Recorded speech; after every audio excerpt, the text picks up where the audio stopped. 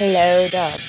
Hello, happy election day, Karen, and Ah, happy post-election to whoever's listening. We have no yeah. idea what the world is about to be as we record this, so just a little peek behind the curtain. It's election night in America, and we don't know what's going on.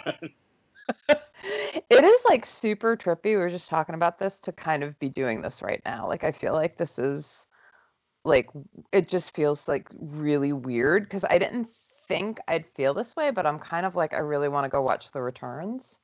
Yeah, so we're gonna do this for you guys. We're doing it for you, Yeah. um, but but our minds may be momentarily elsewhere. Yeah. It's an odd analogy, but you know what I described today like to Alyssa? Well, Um, when you were a kid in school and you were hoping that there would be a snow day the next day, but like the snow wasn't going to start till like late that night.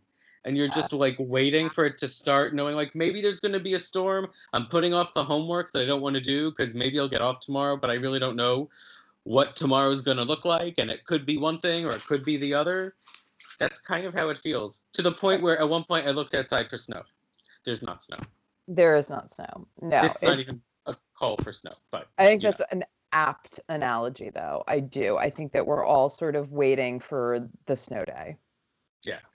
I've been I waiting for the snow day for 4 years now. think a lot of us have been waiting for the snow day for 4 years. Oh, I know we're not alone in that. Yeah. Yeah. Oh yeah. But I was super kind of surprised. Oh my God, we're gonna like well, let's just turn this into the election a podcast. I was super surprised because before I came up here, my state was reporting 49%, 49%. We're usually blue. Like blue. Like not And like yours is, I think, I mean, I know they're not calling even a state. little I don't really know what the numbers are, but I feel like yours is one of the few states in New England that hasn't been called right now. no, we have not been called. I mean, I think it was only 10% of the vote was in when I saw those numbers that were like, and I saw those numbers like literally 10 minutes ago, and it was 49-49. And I was like, what the fuck just happened? Wow. That was a bit of a shocker. I was really Yeah. surprised. We're part of that sea of blue that happens Typically, yes. in New Yeah. England. So um and New Hampshire is going to Biden, and yet here we are sort of, which is it looks like it anyway, which is kind of a shock. And then here's little old Rhode Island, and it's like, wait, 49-49, what the hell's going on here? What are we doing?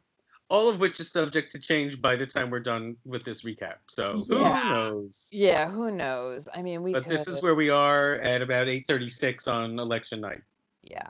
So hey, So hey, weird so I'm times. not gonna say this is a great episode that we're gonna dart in and out of talking about, but I will say it's a big episode. It is a big episode. So we're on season 5, episode 15, Escape from LA, which is a great movie. Uh, Yeah, so yeah, where to begin?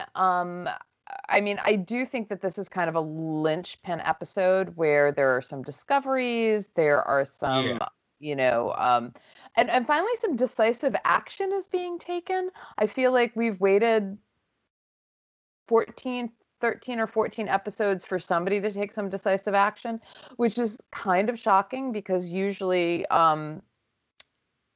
this show is airs on the side of too much action, and they move through the storylines so like too that's right. fast. Yes. And now I feel like they haven't found a great balance because these storylines have been a little bit dragged out, and it's nice to see some resolution going on. Yeah, I think that's fair. Although not really. I mean, like, Jane is still getting kicked in the teeth. And like it's just like, let's just keep kicking Jane while she's down. Right. No, Yeah. I mean, yes, the truly the perpetual victim.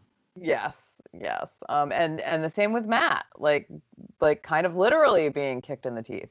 Yeah, Um all so but yeah. yeah, so yeah, not a terrible episode.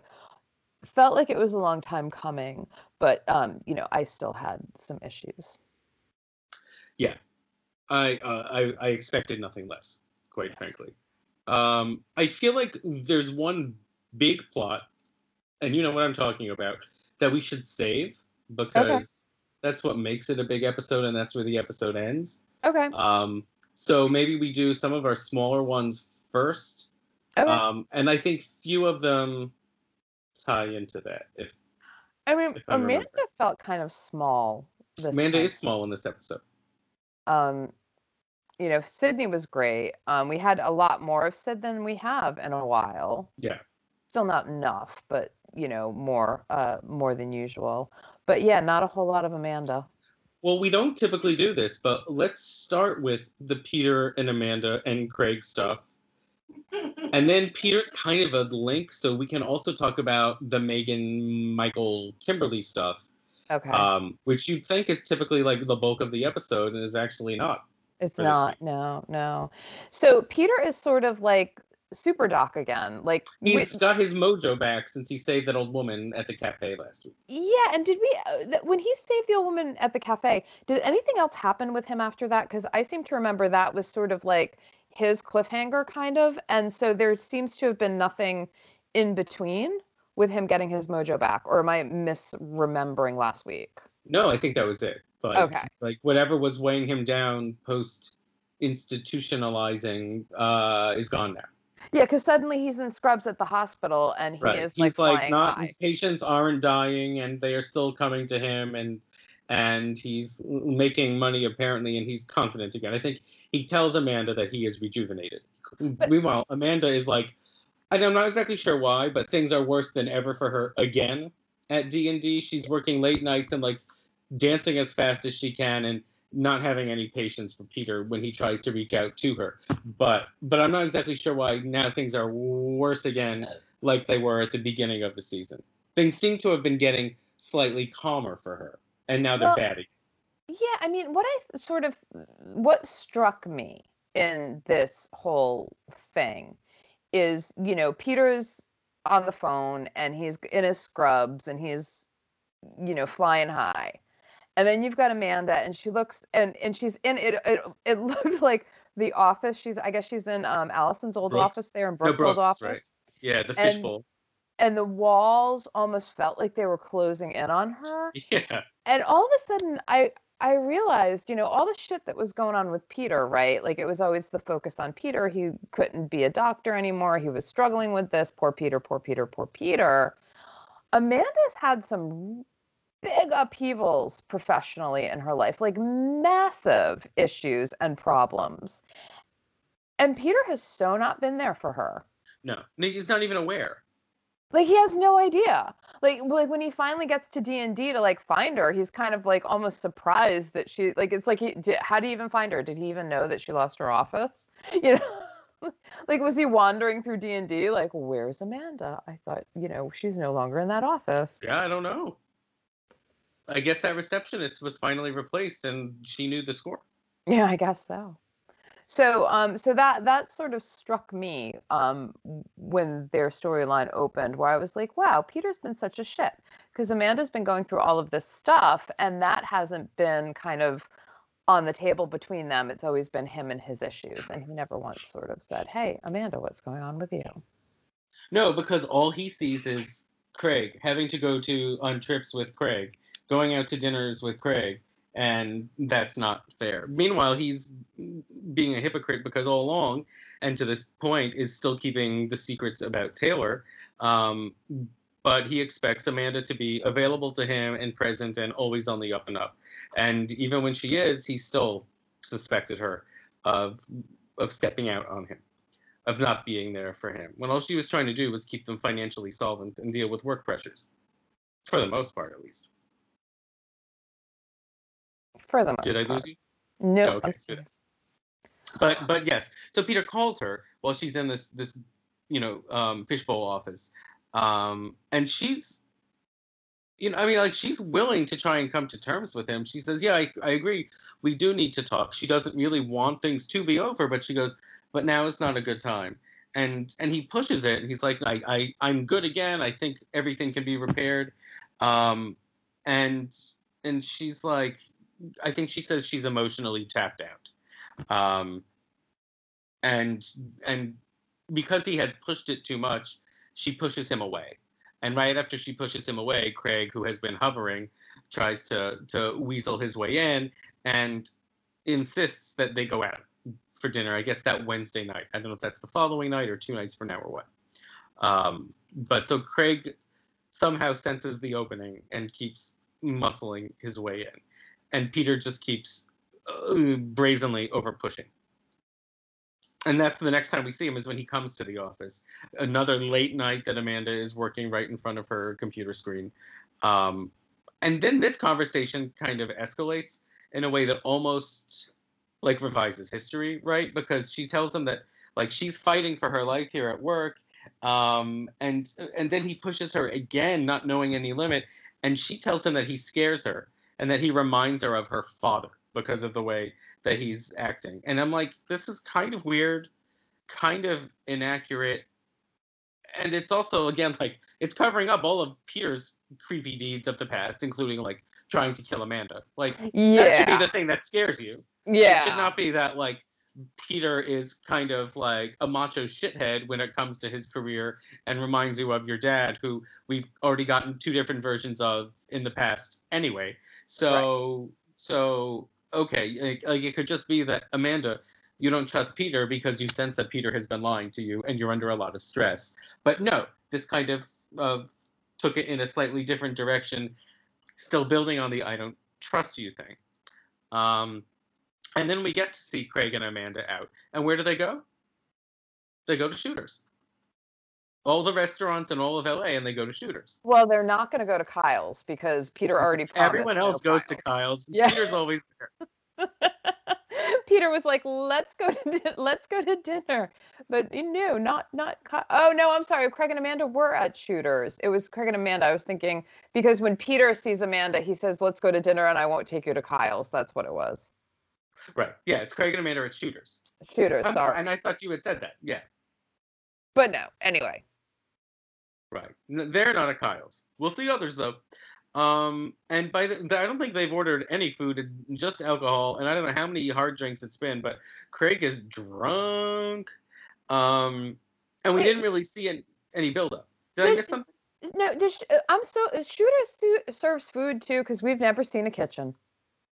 We've never seen a kitchen, but they do serve food, like salads and like sandwiches and fries and burgers. They do serve it. It's so funny to think of. I just realized that we've never seen a kitchen. But that's never where I would say like, oh, let's go out for dinner, especially if I'm trying to woo someone to make it a nice dinner.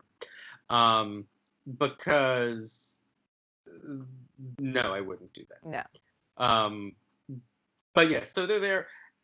And it does, and this isn't the last time I will say this about tonight's episode, it does kind of feel like we have missed an important scene or a moment earlier in this scene.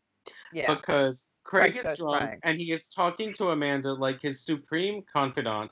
And she's playing it actually the way I would play it if I were her in real life, but not playing it like a TV character telegraphing that she is working Craig, which is what she is doing. Mm-hmm. Because he is finally going to spill the beans about the secret he has about his dad. Yeah. And she says that, like, that Craig used to threaten her, but she likes him now. And it's apparently enough for Craig to just be like, I'm going to tell you my big, dark, dirty secret that I've been holding on to my entire adult life. And Amanda's like, ooh, tell me more. Yeah. She's like, I'm here for you. And this is a safe space. We didn't say that then. So she doesn't actually say that. But that's the vibe she's giving. And we get a lot of safe space vibes from Amanda, which is like, how many times can you say that? And he basically he says that. So Craig's mother's dad was the one who had all the money, and Craig's father married into it. And so at some point they're up at the lake, and Craig comes back to the house to find his father and his grandfather arguing. And Arthur hits the grandfather so hard that he hits his head and dies. And then Arthur sees Craig and makes Craig his accomplice because what do? They put him in a boat and it's ruled an accidental drowning. Yeah, something like that. Or they pushed him in the water, or I don't really know exactly what it was, but yeah, accidental something drowning. That like kind of reeks of foul play, but okay, fine. And and shortly after that, Arthur divorced the mother and took over the company, which sounds like, I mean, that's like a lot of chess moves for one guy who is not the one holding the purse strings in the first place to do, but it also sounds like every film noir I've ever seen, so I guess it's TV plausible. Right. But that's his confession. So now Amanda knows. So now Amanda has some sort of dirt, something to work with. I don't know. This would have been cool if I had really felt like I'd seen Amanda work Craig, but Craig comes into these scenes and it always, there's like coercive power because he's her senior and she needs this job, so we think. That like when he comes in and says we're going to do dinner, he's demanding that. She really can't say no, and yet Right. she was the one holding the strings throughout this scene, and it was very easy for her to get the information. So I was like, okay, this was how the big reveal comes out. Okay, but I have to say I'm liking Craig more with every episode, and I remember this is how I felt the first time around too, because he comes in like a big prick, and now he's like a sensitive, wounded rich boy prick. Like, there's still the thing that can sting you, but we're not seeing it as much. Right. So does he eventually become not the villain? I would say yes. Okay. Yeah, but there's more stuff that's going to happen at D&D. Okay. I mean, that as you would expect. Yes. Yeah. But that's kind of it, though, right?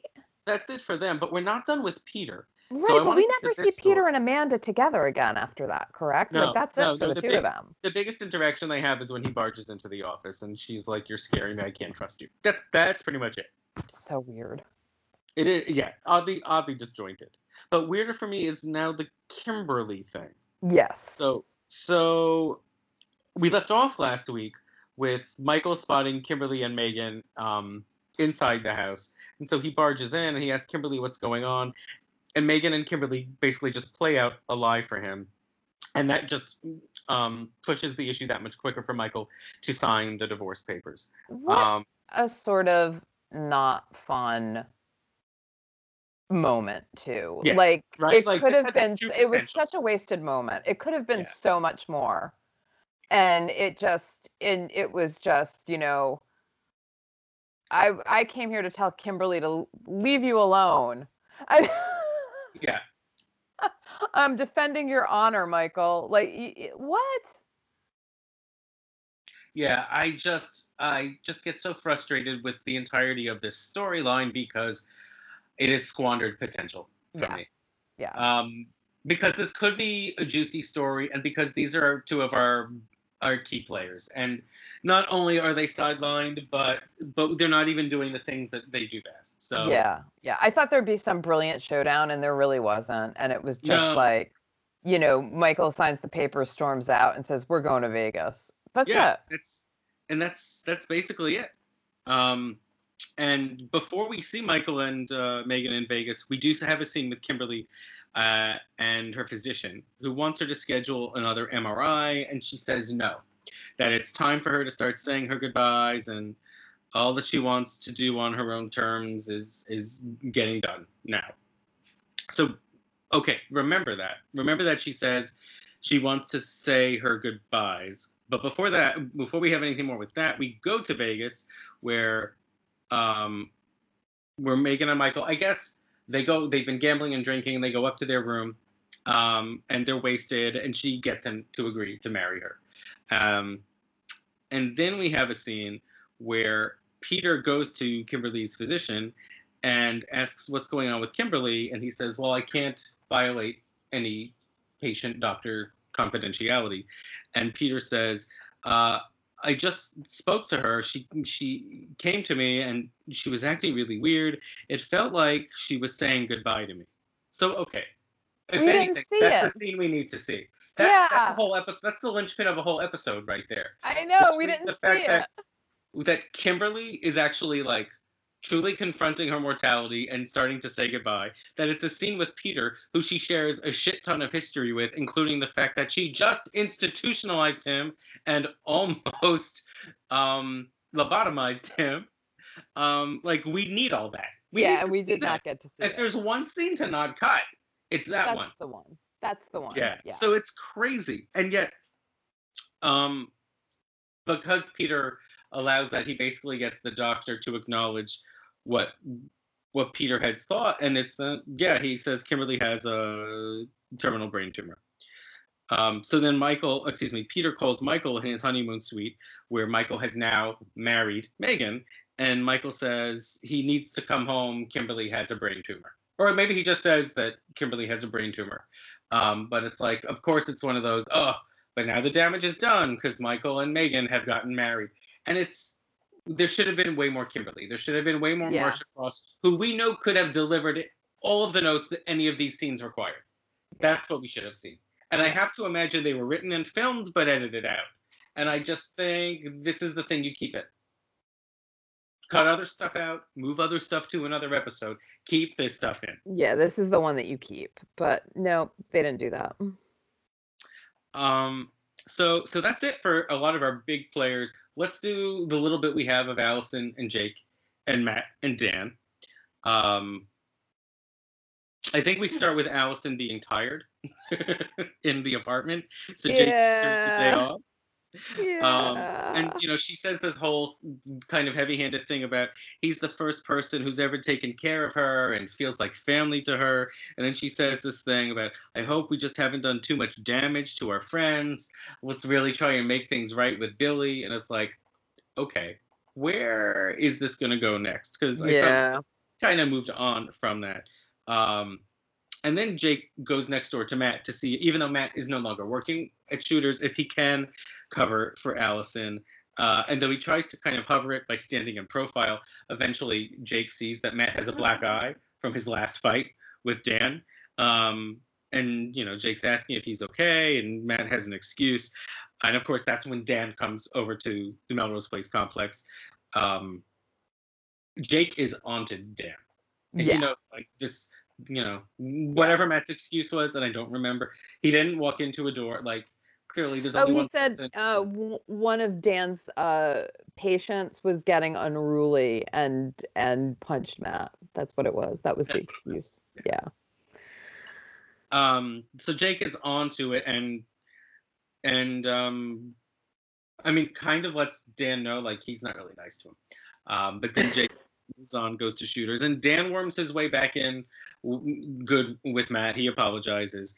And so I guess Matt's going to give him another chance. So then we're at the drugstore, and we see a close-up of a pregnancy test. And then in the background, we suddenly tighten our focus on Sam. Mm-hmm. But surprise, the one who is actually standing there holding the pregnancy test is Allison. So that's a big dun dun dun kind of moment, because obviously there are a lot of issues going on then if Allison is unexpectedly pregnant, and it's made more awkward by the fact that she and Samantha are talking in line, and Sam, who is now newly with Billy, is talking to Allison, who she even brings up that she and Billy were the old Romeo and Juliet of the complex, and yet this is actually not an awkward scene. I actually like the way it's played. Yeah, I agree. Bonding moment between the two of them, and I swear to God, maybe one of two scenes that Brooke Langton does on this show that's not terrible. And it also made sense because it wasn't like one of those random like, oh, funny running into you here moment. You know what I mean? Like, of course, they live in the same complex. They probably go to the same drugstore because it's the closest one. And so it had one of those things running into, like, it wasn't like a Melrose Place. Usually Melrose Place would do something like really stupid, like, like there's no reason why everyone who works all over the city goes to Kyle's. Right. It makes sense if they would all go to the drugstore around the corner. Yeah. Right. So, but I agree. It was a really nice moment, and and what's her name Samantha was there picking up her birth control pills. She was getting her birth control, and Allison was buying her pregnancy test. And I remember this from when it first aired. I love the line that Samantha says, which is Allison asked her to not say anything to anyone about the pregnancy test, and she goes, "There's nothing more private than what you buy at the drugstore." Yep. I Which is like vaguely remember that line too, kind of, sort of. lines like that is like, oh, that's when the writers actually like really showed their brain. Like they're actually putting some care, not just thought, but actual care into how their characters are acting and talking. And we cut immediately from that scene of Sam in the pharmacy with Allison to Sam and Billy at Shooters, and Jake is bringing them their drinks, and he really tries his best to make amends with the two of them. And Billy is acting cold. For once, I don't really blame Billy. Like they're okay, but they're not great. And Billy's kind of being like stonewalling a little bit as Jake is trying to again like patch things up with Billy in front of Sam. And then Jake's next tactic, when Billy never softens, is to start gossiping about Matt. And yeah, yeah, I thought that was a little bit weird. It was like, so hey, let's talk about Matt now. I was like, yeah. Where is this coming from? And it's an angle of Jake we've never seen, and I don't think we will ever see again. But it matters because then we next see Samantha and Billy on a double date with Matt and Dan. And the first thing we see is Dan ordering or pouring like mineral water. It's like a Pellegrino while everyone else is ordering some sort of alcoholic beverage. But the focus is actually on Dan's bruised hand. Yeah. Which I thought was actually another nice touch of, oh, they are paying attention to Right. the things they're doing sometimes. And they deliver the news that Matt is officially moving in. Not much more. Oh, and I should have said they're at Kyle's. That's where the double date is. Yes, because they're at at the same Kyle's. time, Sid walks in. She comes to the bar, and Kyle comes out of the kitchen. And Sid starts talking about some boy trouble that we'll wrap back around to. But Kyle is the chef, the head chef and owner of the restaurant. He's just standing there and at the bar, not working the bar, just talking to Sid. Taylor comes out of the kitchen and sees Sid at the bar, and Lisa Rinna has her pissed face on. She glares at Sid and tells Kyle to get back in the kitchen, and then yells at Kyle in the kitchen. That is the only time we see Taylor, I believe, in this episode as well. Is that right? Yeah, it is the only time we saw Taylor. New York. I don't know that I missed her. Well, I don't right now. I don't because that's just not what the story is.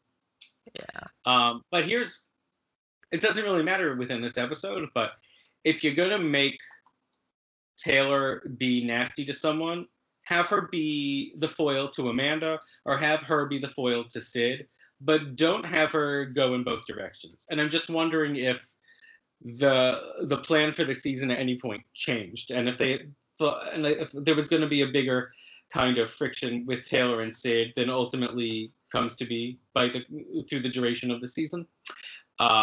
Because right now I'm like, well, I hate you, Taylor, and you're doing all the wrong things. So you can be mad at Amanda because she's the other part of this triangle or quadrangle, but especially the fact that you don't know that Kyle and Sid have spent a night together and you're doing terrible things, you can't really be mad at Sid. And that's really all.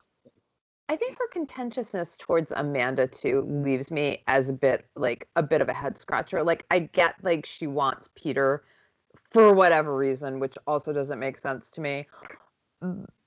But why be content? Like, the jealousy is one thing, but actually treating Amanda as though she's the other woman, I think is really weird.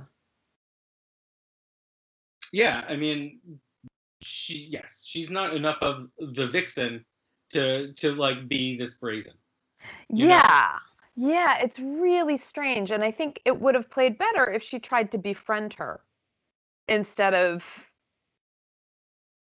because then it would have been a little bit more insidious or a little bit creepier, and now it's just bitchy. Right. I don't know. And I think that's the default. I think they write these characters and these fire starters to come in and just start a war. I'm like, but why don't you have them make a little nest for themselves and then tear the whole thing apart? Because that's where the real drama, that's where those great moments are. Because her bitchiness towards Sid makes sense because she suspects that Sid's got something She's Yes. Sid at Yeah. least has Yeah. the Some sort hot of for claim Kyle. now on Kyle. Yeah. Yeah. But so she's suspicious there, but with Amanda, she has no, she could have done there just could have been something so much more interesting No, and than quite catty bitching. frankly, Yeah. they could have brought Taylor in and wrapped her around everyone's finger between the fact that she was the wronged woman in the first place Yep. with Kyle and the fact that then Kyle had cheated on her again with Sid. Yep. But she's perpetrating so many more lies and has her own thing going on that it's I guess it's a lost opportunity because Yeah. you could have done something more layered with her. Yep. Absolutely. Um, and we have now spoken more than Taylor speaks in the entire episode. Yeah. Um, so here is one of my other favorite moments of the episode. Billy is helping Matt move into Dan's new house. Yeah. And I don't know if there's been any other off-screen conversation or it's just that little bit of Jake gossiping with Billy about he thinks Dan is a bad guy for Matt. But Billy tries to, after they've moved all of Matt's stuff into the house, tries to see if Matt is really okay. He mentions Dan's hand. He's clearly intimating that he thinks Dan is violent with Matt. But the way Andrew Shue delivers it, like, he's like, yeah, we were just talking about the way Dan talks to you. Okay. And we were wondering, is everything all right? Like, it's Alyssa's like, it's like he's leaving a voicemail and it's the first voicemail he's ever left in his entire life. So I loved it. I was like, they couldn't get anything better out of him. But again, am I really surprised?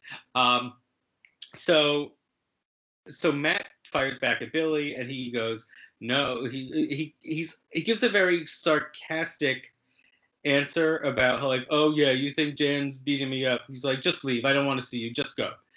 While he's doing this, Dan has walked into the house, and on the other side of the doorway is listening to Matt defend Billy. So Billy leaves, and then Dan emerges, and then he yells at Matt for not defending him enough. They fight because he says, "Well, you were sarcastic. You didn't actually deny what Billy was saying." So then they get into another fight, and this time he pushes Matt through a glass table in the middle of the living room. I mean, like, it's a bad, like, glass everywhere, smashes right through it, like the kind of thing that could do real damage to someone if that's where you wanted the storyline to go. So Matt sort of reaches out like he needs Dan to help pick him up. Once Dan does, Matt looks like he starts fighting him, and Matt looks like he's really going to hit him back. He doesn't. He refuses and leaves. And this time it looks like he's really walking out for good. I hope so, because the way that they keep having Matt kind of fight back doesn't make any sense for Matt to continue to go back to the man. No, because it's already two big strikes. Yeah. Like, and Matt's not a shrinking violet in this situation. No. He is very much, standing up for himself. He's raising his own fists. He's saying, "Don't do that to me. Don't you ever touch me like that again." And then he's like, "But okay, let's stay together." Like, it does. Again, it's another situation where he says something that completely doesn't clock with what he's actually doing. Yeah, unfortunately. Yeah. I can only take so much more of this. So I think from memory that we're nearing the end. Good. But I know emotionally I've neared my end already. Yes. And so we've covered everything but the big story. So we start back at the beginning of the episode, which is at Jane's boutique. And it's really awful because Sam is talking about how good the sex with Billy is. Yeah. So, yeah. Not something I think that Jane is up to hearing right now. No, but what does Jane do? Then Jane talks about how, like, she had a chance with Jake, like, he's her one true love and greatest lover, and that, for reasons we've all seen, didn't work out.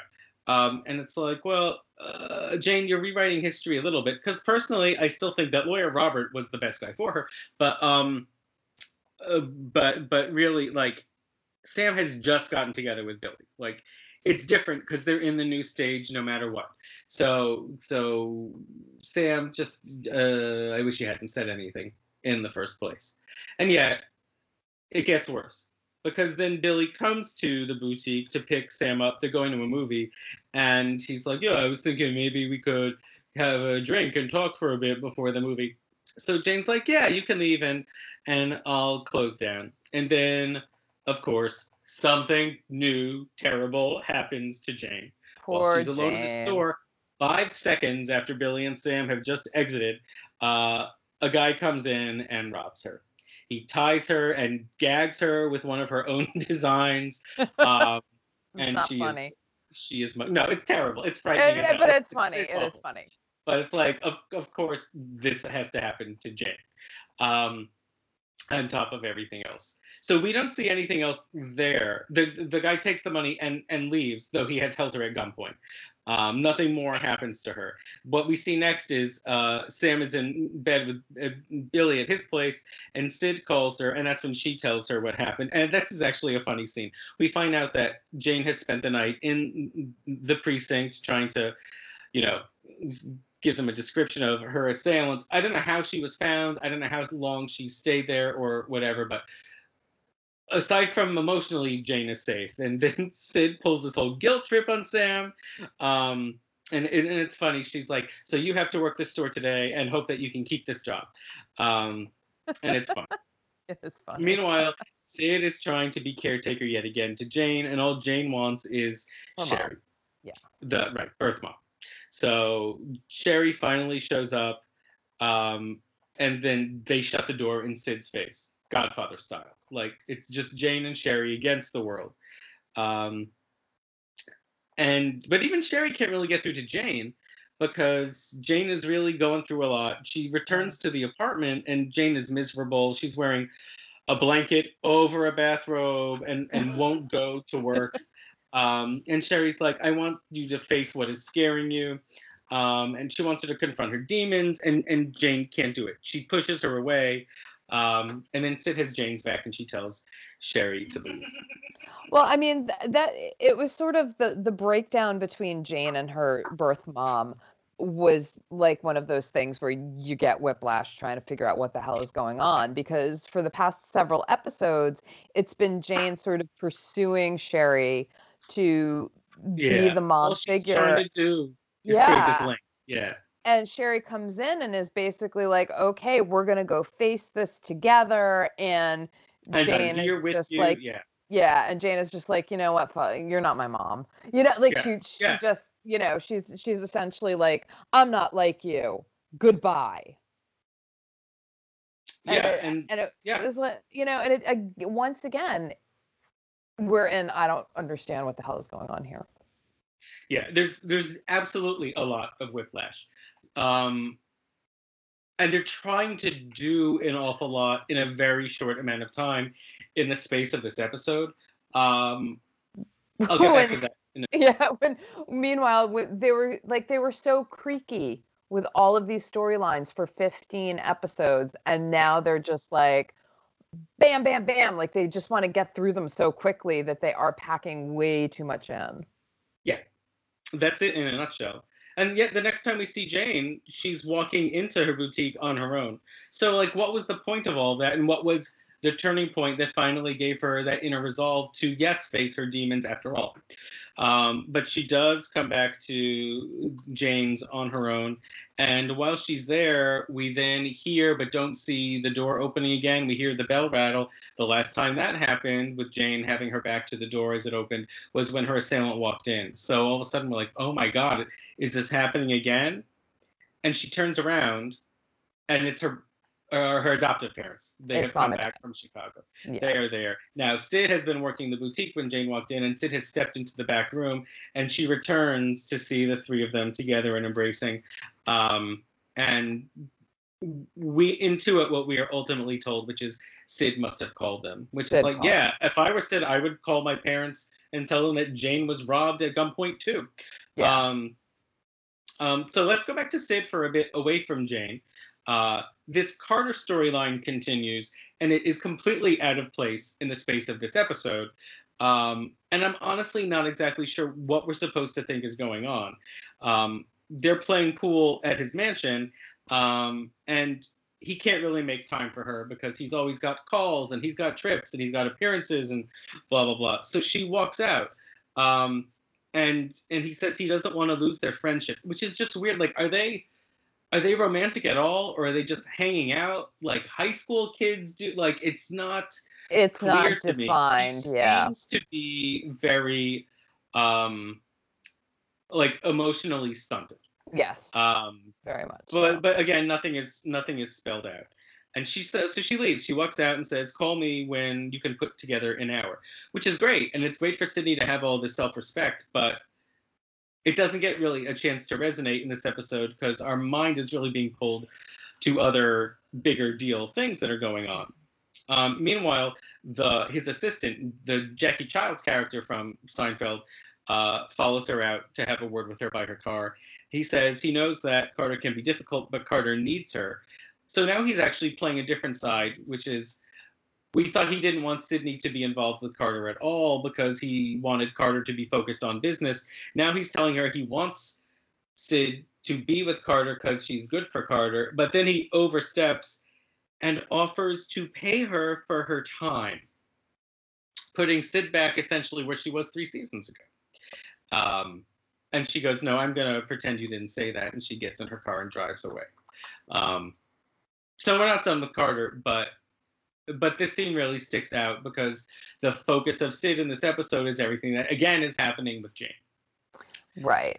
Although I do like seeing Sid not be, I mean, not the situation where she is with Carter. Like, I feel like we've seen some character growth with her, whereas 3 seasons ago she would have been like, "Okay, sign over the check, I'll do this," even though it doesn't feel good. You know what I mean? Like I think 3 seasons ago she would have taken that money, and now I think we've actually seen an evolution of this character that we haven't seen with many of the characters throughout. Like they've all been pretty stagnant.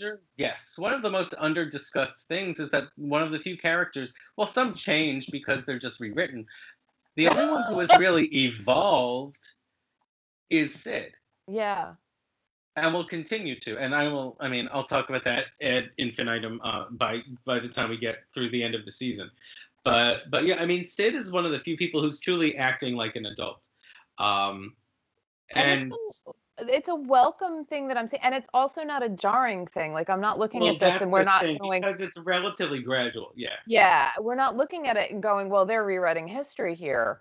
They're not rewriting the character. She still, stole Michael away from Jane. She still tried to kill her sister. She still did all of these terrible things.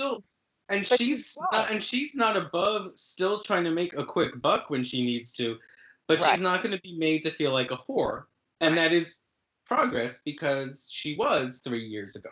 Right. Which is nice, at least for her. I understand, meaning I think I read that Josie Bissett complained that she was tired of Jane being a wallflower, and that's why they made her be more aggressive. And that whole storyline with Richard Hart first started, where she grew a pair. But then they reneged on that, and then they kept making her a victim. And by the end, she was kind of done in more than she was in the first couple seasons when Michael was her big antagonist. Yeah. Whereas Sid has had a steadier climb. I think we've seen Jake mature more, but it's been more jagged. Right. And then, Jo, on the other hand, they just devolved her continuously from the independent woman that she was. Now Sid is our most independent woman. Yes. But then we go back to Jane's. And her parents are in the apartment, and her mom is home with her, and she's tucking Jane into her bed. She says, no matter what the genes, Jane is their daughter, their true daughter. They love her. And that's when Jane finally says she's made up her mind and she wants to come back home and live with him in Chicago. Much, I think, to her mother's relief, perhaps glee. And Gail Strickland, as her mom, I think, does quite lovely work in this scene. I would agree. Yes. And so that's basically it. This isn't a twist. Jane has decided to go home, and Josie Bissett is leaving the show, and this will be her last episode. And we get a couple more scenes. The next day, I presume, Jane is packing at her apartment with her parents still there, and so Sherry with Ed come to say goodbye to Jane, and Sherry and Jane kind of patch things up. She asks Jane that she wants to make sure she knows that she truly loves her, and Jane says yes, and they're good. And as Sherry is walking away, her mother runs out to have a word with Sherry, and it's another nice movie TV type scene where she for giving her daughter, and asks that to keep in touch, and Jane's mother says, of course. The one thing I didn't mention is that Donna Mills is wearing this odd cape coat thing that looks like something Obi-Wan Kenobi would have worn. Like it looks very Tatooine, looks very Star Warsy. And so, minor costume distraction there, but one that made me laugh.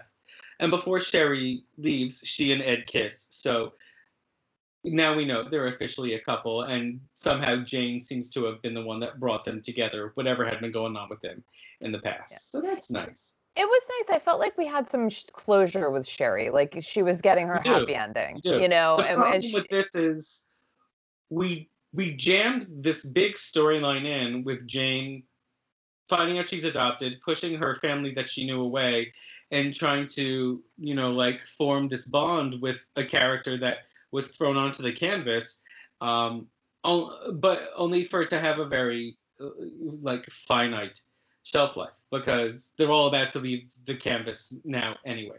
Like, it doesn't really matter. It could have been Jane is robbed at work, and that's the thing that the last straw that she decides she wants to go home.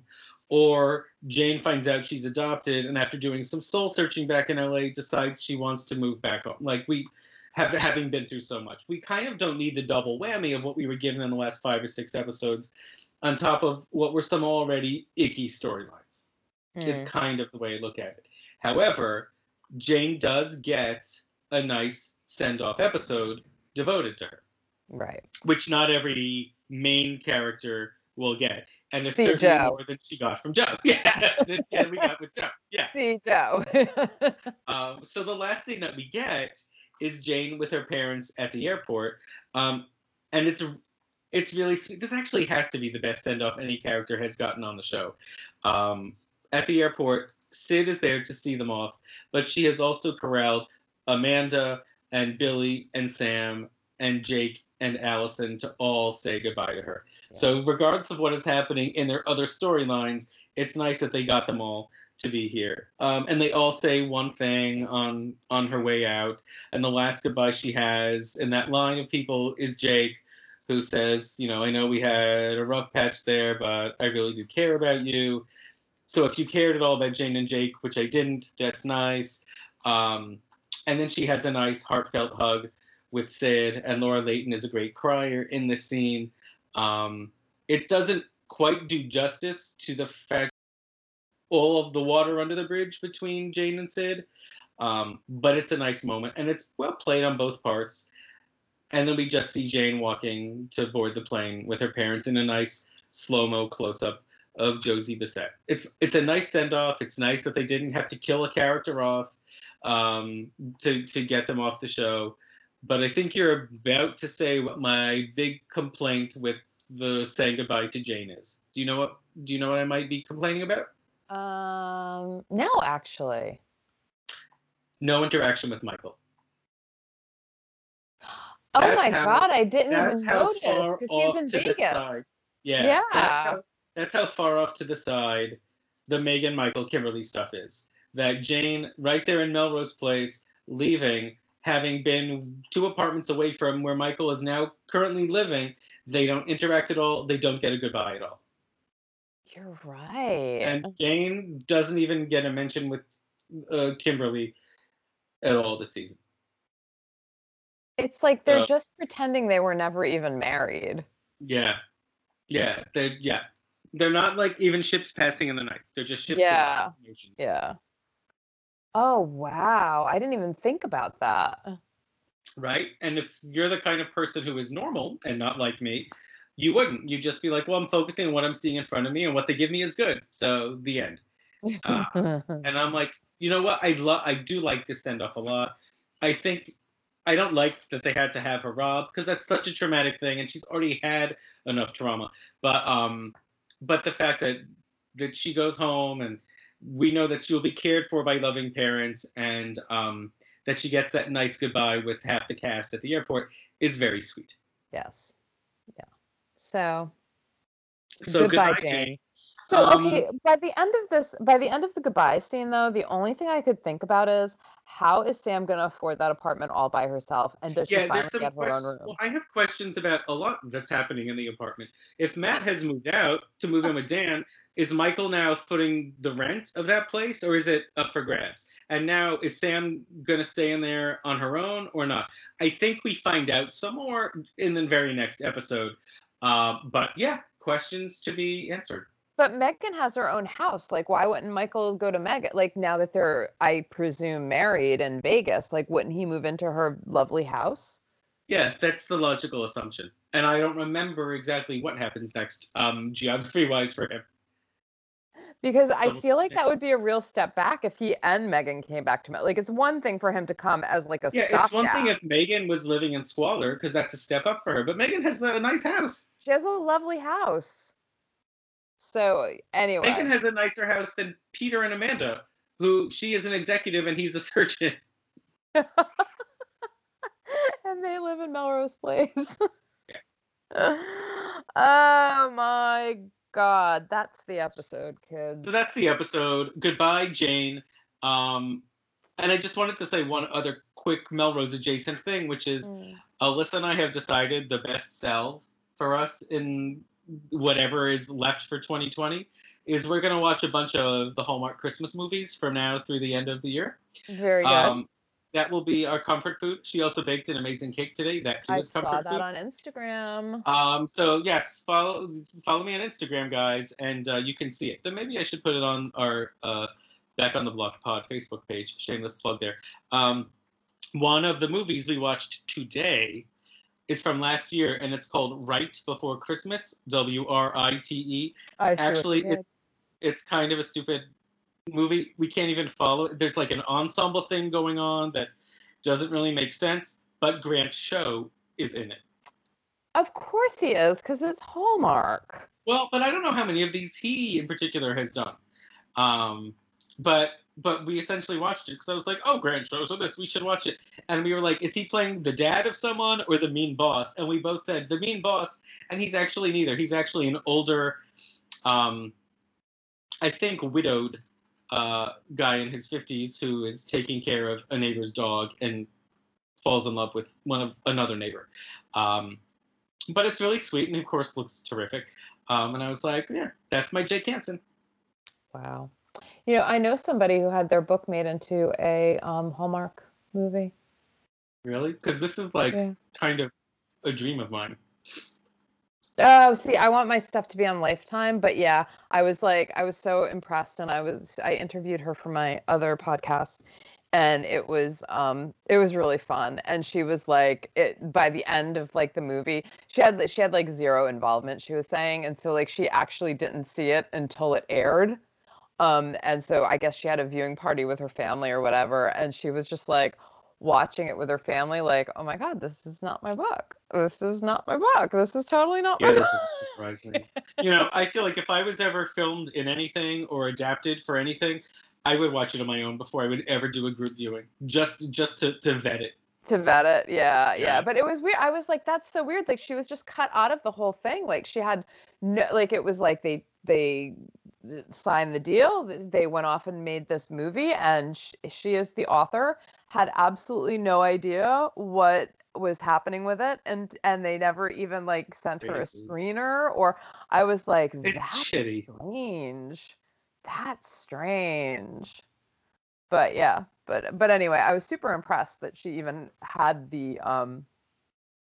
that deal, because I think I don't think I want to be on Hallmark, and I don't think I'd ever be with Hallmark because my work is just way too edgy. Her romance books Sure. are not necessarily sweet romance, but she closes the door or fades to black, as we say. Mhm. So that's why she's able to get the Hallmark treatment. My stuff is just way too edgy for Hallmark.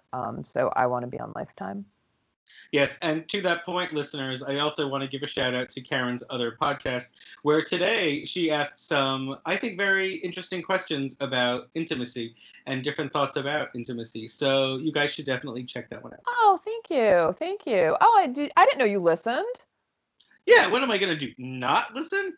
Oh, So thank yeah, you. guys, if you haven't checked Yeah. out Steam Scenes, go to Steam Scenes, but also keep coming back here. Yeah, keep remembering. Yeah, if you do like romance, I talk to fellow romance writers about what it's like writing those naughty bits, because that seems to be what everybody wants to talk about with us, is like, how do you write the sex scenes? And it's been some really, really fun and interesting conversations. But today's episode is very short. I did a solo cast because it's the election, and I didn't want to put a podcast out this week with another writer who would not get the benefit of, being able to share it on social media and not get buried under the weight of. Right. So I did a solo cast where You I could say the weight of the world. the weight of the world, where I talk about how I am going back to school to be an intimacy coach. Yep, for very specific reasons. Yes, but because I'm not really going to be an intimacy coach, but it seemed like the best course of study for me as a romance writer. So it's been a wild ride, this whole pandemic thing, frankly. Which also reminds me, shameless plug, I have a book coming out on Friday. Yay! Yeah. Friday the 6th. Yay! Friday the 6th, yes. Are you gonna share the name? I have another book coming out. This one's called Songbird. It is book 3 in my LA Rockstar romance series. And funnily enough, I do have a talk. I sort of do have a play on the escape from LA. Oh, no way. Yeah, because my main character in this book, she was like a side character in the first 2 books. She's one of the sisters, and she left LA for New York, and now it's her coming back to Los Angeles. She fled Los Angeles for New York, and now this book is her return to Los Angeles after a year. And so it's, she escaped from LA. Oh shit, I just forgot my own tagline. Hold on, it's really good too. Hold on, guys. Hold on, guys. I got to look up my tagline. Hold on. It was a really good one. It's a good one. There's a. She escaped from LA, but can she outrun her heart? Ooh. Right. So, guys, that's Songbird, Friday the 6th. If the world is still turning, incur some great karma and check it out. Yeah, and these are all standalone books, so you don't have to read the whole series to get into it. You can jump in at any point. But I recommend you read the whole series, of course. Yes, cosign. Thank you. I guess we're going to go to the Boulevard. I don't even know what we're going to talk about. No, we're semi-winging it on the Boulevard, which may be the most entertaining one yet. Follow us over if you can. And otherwise, we really mean this, we hope that we can all meet again next week on the block. We hope we're still here. We'll see you over on the Boulevard. Bye.